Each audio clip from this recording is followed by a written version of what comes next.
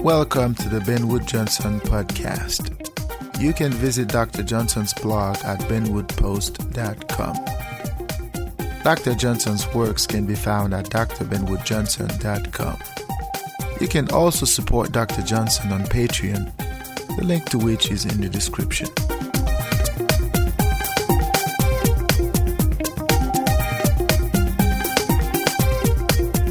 Hey everybody, welcome back to the Ben Wood Johnson podcast.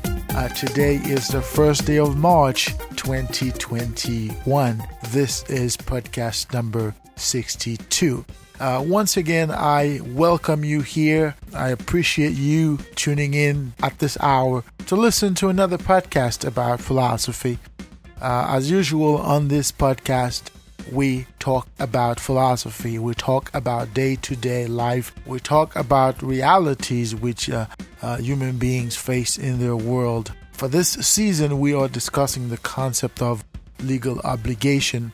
And today we're going to continue on this path, but we are going to talk about the notion of consent and the notion of a social contract.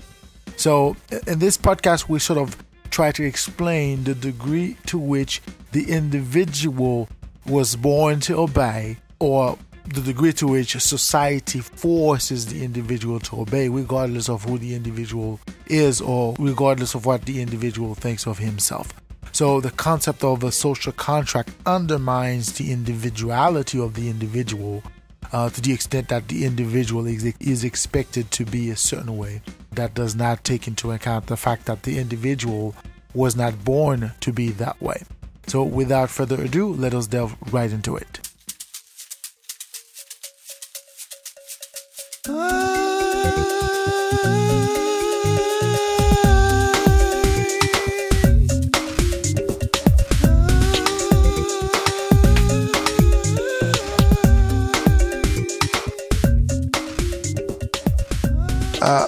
An important facet of legal obligation is the notion of consent. Now, the term consent implies a great deal of commitment on the part of the individual who consented either to do or to omit from doing. So, consent goes like this. You agreed for whatever the situation might be, you agreed. It is as a blanket statement or a blanket acceptance whereby the individual agrees to anything or everything that society might do to him. So the term consent is a popular viewpoint. It's a popular understanding in legal philosophy. It is a popular notion. In fact, almost every legal philosopher debated the notion of consent in one way or another. They have talked about the implications of citizen consent. The notion assumes that the person or the entity living in a social arrangement consented to obey the rules or the laws that are in effect in that particular social environment. So consent is the foundation of the understanding that is also popular in politics in general, is the notion of a social contract. A social contract between the individual and the society itself, whereby the person entered into what is known as a social contract with the society in which he or she evolves. And that social contract binds the person to the extent that he or she is obligated to obey, is obligated to behave a certain way, is obligated to forego certain proclivities. The person is obligated to be a certain way as per the social contract itself. Now, we have to understand that in a society, the social contract itself is not defined. The individual is unaware of the social contract itself. He is told that there is a social contract. He is expected to behave according to the rules set forth by the social contract, but the individual in and of himself is not aware of that social contract, at least not right off the bat. So the individual has to sort of inculcate this notion. Of course, that is why the concept of society as an entity is based on dogmatic views about what the world is and what the role the individual is expected to play. And it is dogmatic to the extent that there is a certain divinity, there's a certain hierarchy into why the individual behaves the way he behaves, and the reason and the manner in which the individual behaves the way that he behaves. And the understanding here is that the individual has a natural proclivity to be this way or that way, and it is tied to the notion of natural law as so understood by men. Now, of course, I have talked about the concept of natural law as it is erroneously understood to be some kind of a divine law when it is in fact man's law. Okay? Natural law, as defined and understood, is not the law of divinity or the law of the divine, if there is such a thing.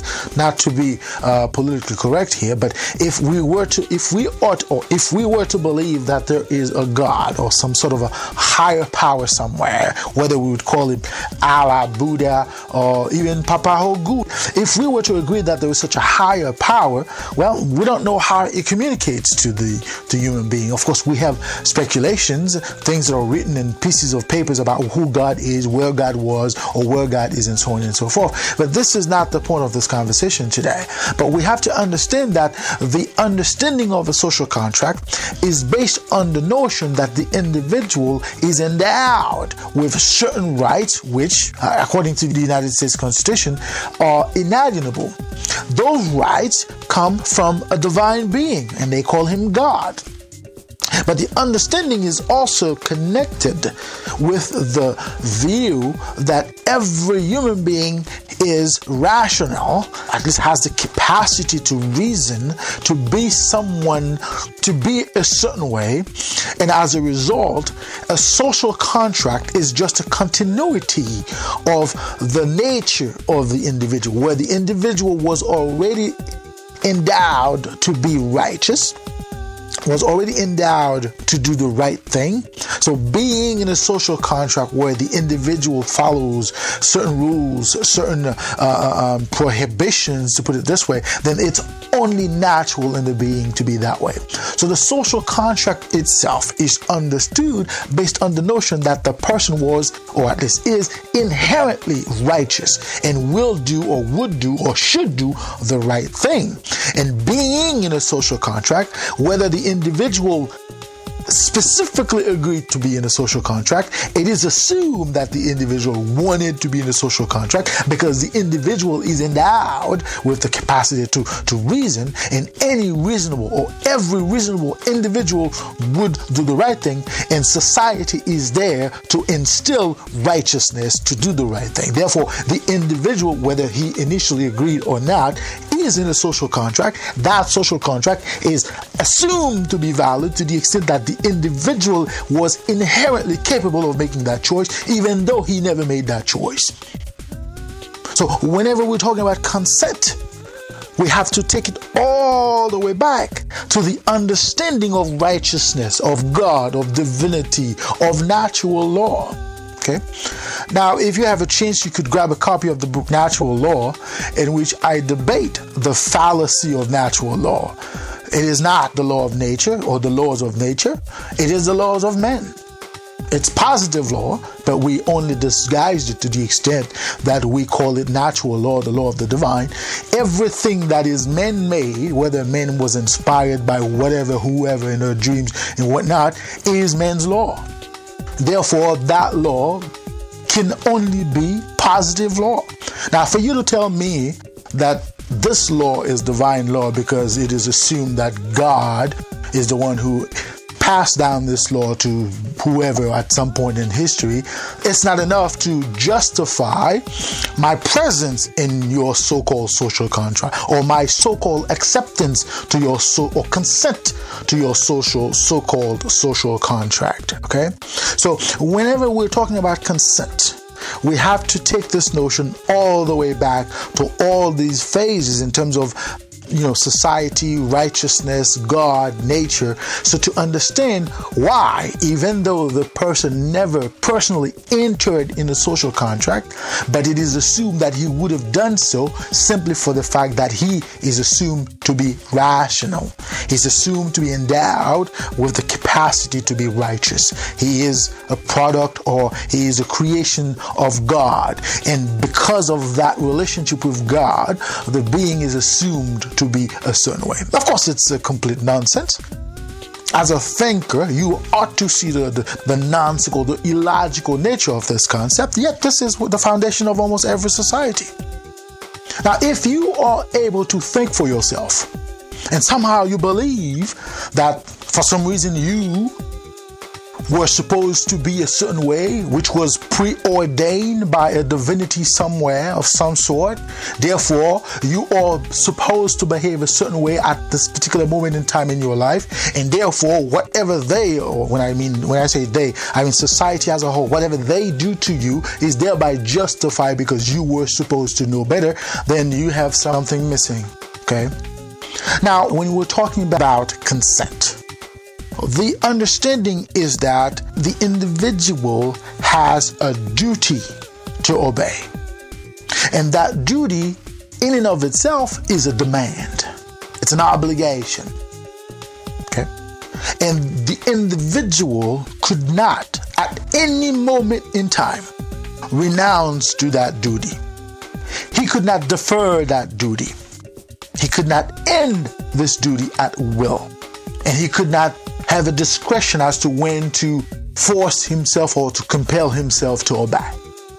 So in other words, the individual consented, to the extent that we want to take the word consent on its face value, consented to be a certain way.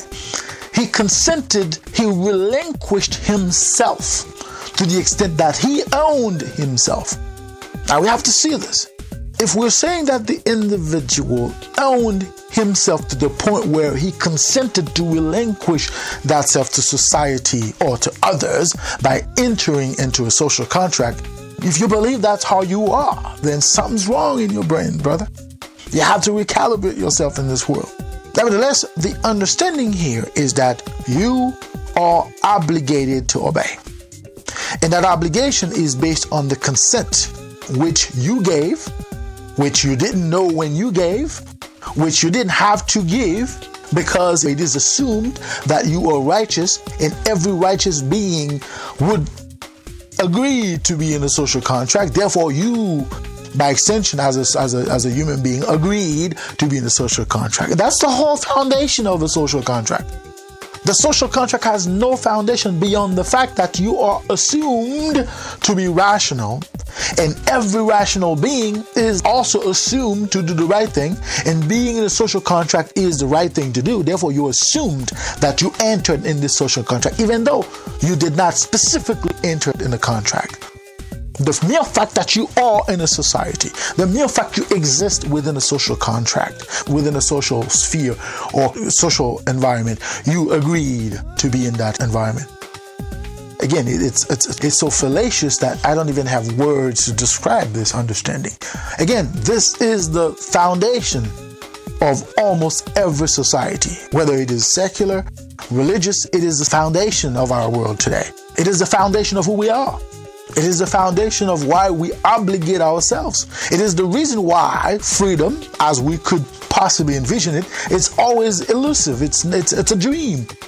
Because somehow, somewhere, whatever you think of you is going to be overridden by society itself. In society, the idea that society is an entity in and of itself, it's a fallacy. There are individuals who decide what society is, how society is, and when society is. Therefore, your beingness is based on the capricious understanding of who you are by some entity, and usually it's another person. who happens to be in a higher social echelon than you, who happens to enjoy a level of social power, which he or she could make decisions that affect you at a molecular level. Okay. Again, you have to understand this when we're talking about legal obligation, when we're talking about consent, because the implication of those terms take away your nature, the foundation of who you are. It takes it away. Because if you are a person, thereby you are expected to be a certain way simply because you are a person, then at which point do you own yourself? At which point do you have a say in who you are? Because who you are has already been preordained by an entity, which is usually entity X, Y, and Z. There is a reason why certain people are born in poverty. There's also a reason why certain people are born into wealth. It's because their beingness has been determined beforehand. That is the only reason. Their beingness has been determined. There are people in this world, no matter how hard they try, no matter how hard they work, they will never be wealthy. They will never know the good life. And there are people as well, no matter how hard they fail, no matter how bad or mediocre they are, they will never know the bad life. They will never know the hard life. And it is this preordained nature of this world that creates these imbalances we see in this world. And you ever wonder, well, why we have wars, why we have poverty, why we have so much pain and misery? Because the foundation of our world is based on a fallacy. Everything about who we are is based on a lie. Now, who perpetrated this lie? Who made this lie in the first place? That's another debate for another time. But you have to understand that the notion of consent assumes that who you are is in fact the reason you consented to be. For example, they wouldn't, or at least the concept of social contract does not implicate animals, such as dogs, cats, and whatnot. It does not implicate those animals because it is assumed that these animals have no capacity to reason, therefore cannot do the right thing, and therefore could not have consented. That's the foundation. Human beings, on the other hand, are assumed to be righteous, are assumed to be the product of a divine being, and are endowed with certain inalienable rights, which, rightfully said, could not be taken away and whatnot. Yet, that's precisely what the concept of a social contract does to the person. The social contract immediately takes away any natural right that the person has. If I have the right, a natural right to be, then I could be anywhere, anyhow, and no matter when or where I want to be. I should be able to be whoever, whenever, and however I want to be. Well, that would go against the social contract. And a society, you should never, or you shall never be anywhere, anyhow, and however you want to be. That would be against a particular law and society. There are laws almost against everything. Almost every aspect of your beingness, there's a law against it. And if you are that way at a particular point in time, you could lose your personhood. You could lose your beingness. You could lose your life. You could lose your so-called freedom. You could lose everything just for being a certain way at a certain time in a certain place. So what's the point? What is the foundation of the social contract? What is that contract? Why is the contract on one side, not on the other? Why we, or why I, as a member of society, have to do things for society? Society does nothing for me, other than society supposedly creates the mechanism for me to do things in it. But society doesn't do anything for me. Society doesn't do anything for you. Okay? If you're going to tell me that in certain societies, or the government takes care of you, feeds you and whatnot, why would the government feed me if I had the means to feed myself? If I had the capacity to feed myself, why would the government feed me? Why would I need the government to feed me? Okay? So those are the things that we have to take into account when we're talking about the concept of consent, because there's a certain point in which the consent never existed yet is assumed to have existed. And because of that assumption, you, or at least your humanity, your humanhood, is defined as per that consent. Now, there's also the understanding that the individual was born to consent.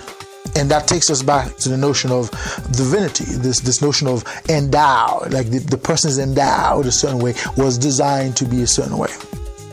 So in other words, the person was born to obey. But that creates a dichotomy. Or at least it creates a paradox. How could the person consent to be in a social contract when the person is also naturally inclined to consent? If the person is likely to consent, why would he consent? What's the need for consent if the person is likely to consent? Or if the person has the necessary insight to consent? In other words, if I were born to consent, why would I consent into a social contract? Wouldn't it be assumed that I have no need to consent at all? Because everything that is me is just me. So the term consent implies a certain liberty or individuality whereby the individual willingly entered into this understanding. Both of them cannot be true. Either you were born to consent or you entered into a social contract. Both of them cannot be true. If I could consent, that doesn't mean that I already consented. Because that's the dichotomy I'm trying to point out here. Because on one hand, it is assumed that you were born to consent. But on the other hand, it is also said that you entered into a consent. You agreed to be this way. Okay? So if I was born, or if a person were born to consent, why would there be a need for consent in the first place? And that's the fundamental question those who advocate for social contract have never really talked about. They've never really explained why is there a need for consent if the person is assumed to have consented just by being. It's because somehow there's this understanding that this consent is fallacious. This consent is a fantasy. And to support that notion, they have to come up with this understanding that you agreed to it. You agreed to it. Of course, we could go into detail as to, at which point the consent started. Or perhaps is it when I was conceived? When I was born? When I was able to be myself, when I became conscious of myself? At which point the individual decided to be in a social contract? I did not decide to be born. Therefore, there can be no consent there. I did not decide to be born this way or that way. Therefore, there can be no consent there. I did not decide after I was born to exist in a particular circumstance or situation. Those were not my choice. These are realities which I became conscious of. I became conscious of myself in this milieu and that milieu. How and when or why would I be consented to be in a milieu in which I had no idea how I found myself in it? All I found is that I woke up one day, realized I am here. And here is a place where there are other people around me who also found themselves in that place. So at which point I consented to be in that place.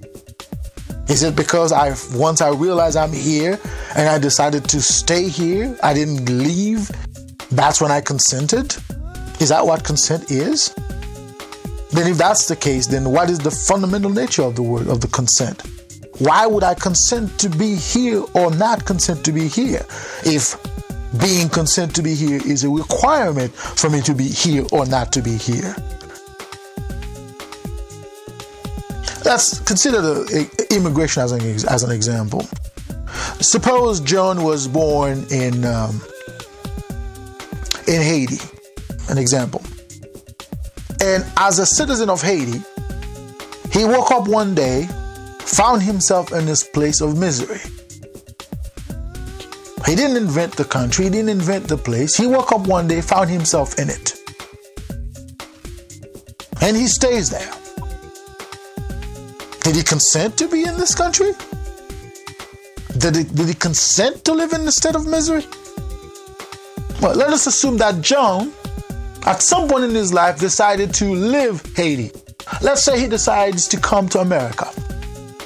And as he enters America, they give him the conditions to be in America. And he so choosing, or so decided to come to America, got a passport, got a visa or whatnot, and found himself in America. Did he consent to be in American society by being in America? Now, these are questions that are not easy to answer, at least not philosophically. If you're going to answer these questions legally or perhaps from a different perspective, you could come up with all sorts of answers. But let's look at it from this perspective, though. If I was born in a country of poverty, or I was born in poverty, where life is hard, and trying to escape that poverty, trying to escape that reality, I found myself in the Dominican Republic, for instance, or I found myself in America. Did I consent to whatever laws, rules that are in America or in the Dominican Republic by being there? Did I consent if I decided to stay in Haiti and live in hell? Oh, no. I could not have consented to be this way. Okay? I could not have consented to be this way. If the choice were mine, I would have decided to go to paradise, if paradise there is. I would have decided to go somewhere where there's no pain, no misery, no suffering, where life is good. I would have decided to be somewhere where I can live my life genuinely, if the choice were mine.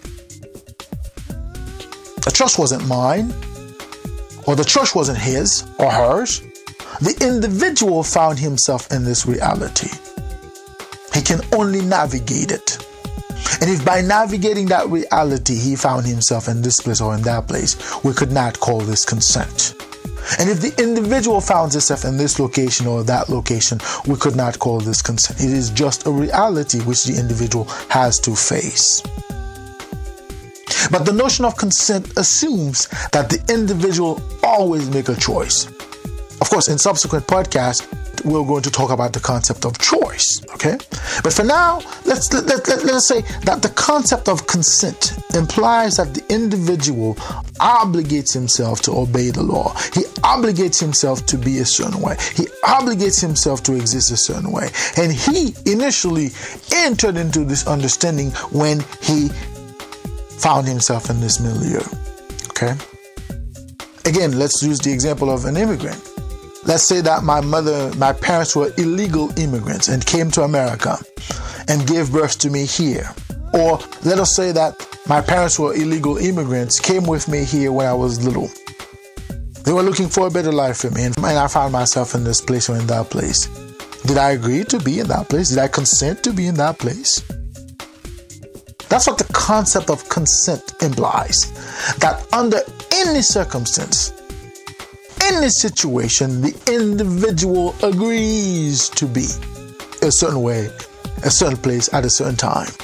And therefore, the individual is no longer his owner. He no longer owns himself in terms of the decisions that he is supposed to make or the decisions that are supposed to be made against him in one way or another. Okay? So the individual has lost his individuality by being in a social contract. The social contract implies that you are no longer your own. You are no longer yourself. You are the property of the society in which you supposedly entered into a contract. That is what the understanding of a social contract means. Now, is that the case? Is that really the case? that could be the subject of debate. And we are going to debate this as we move along in these series of podcasts.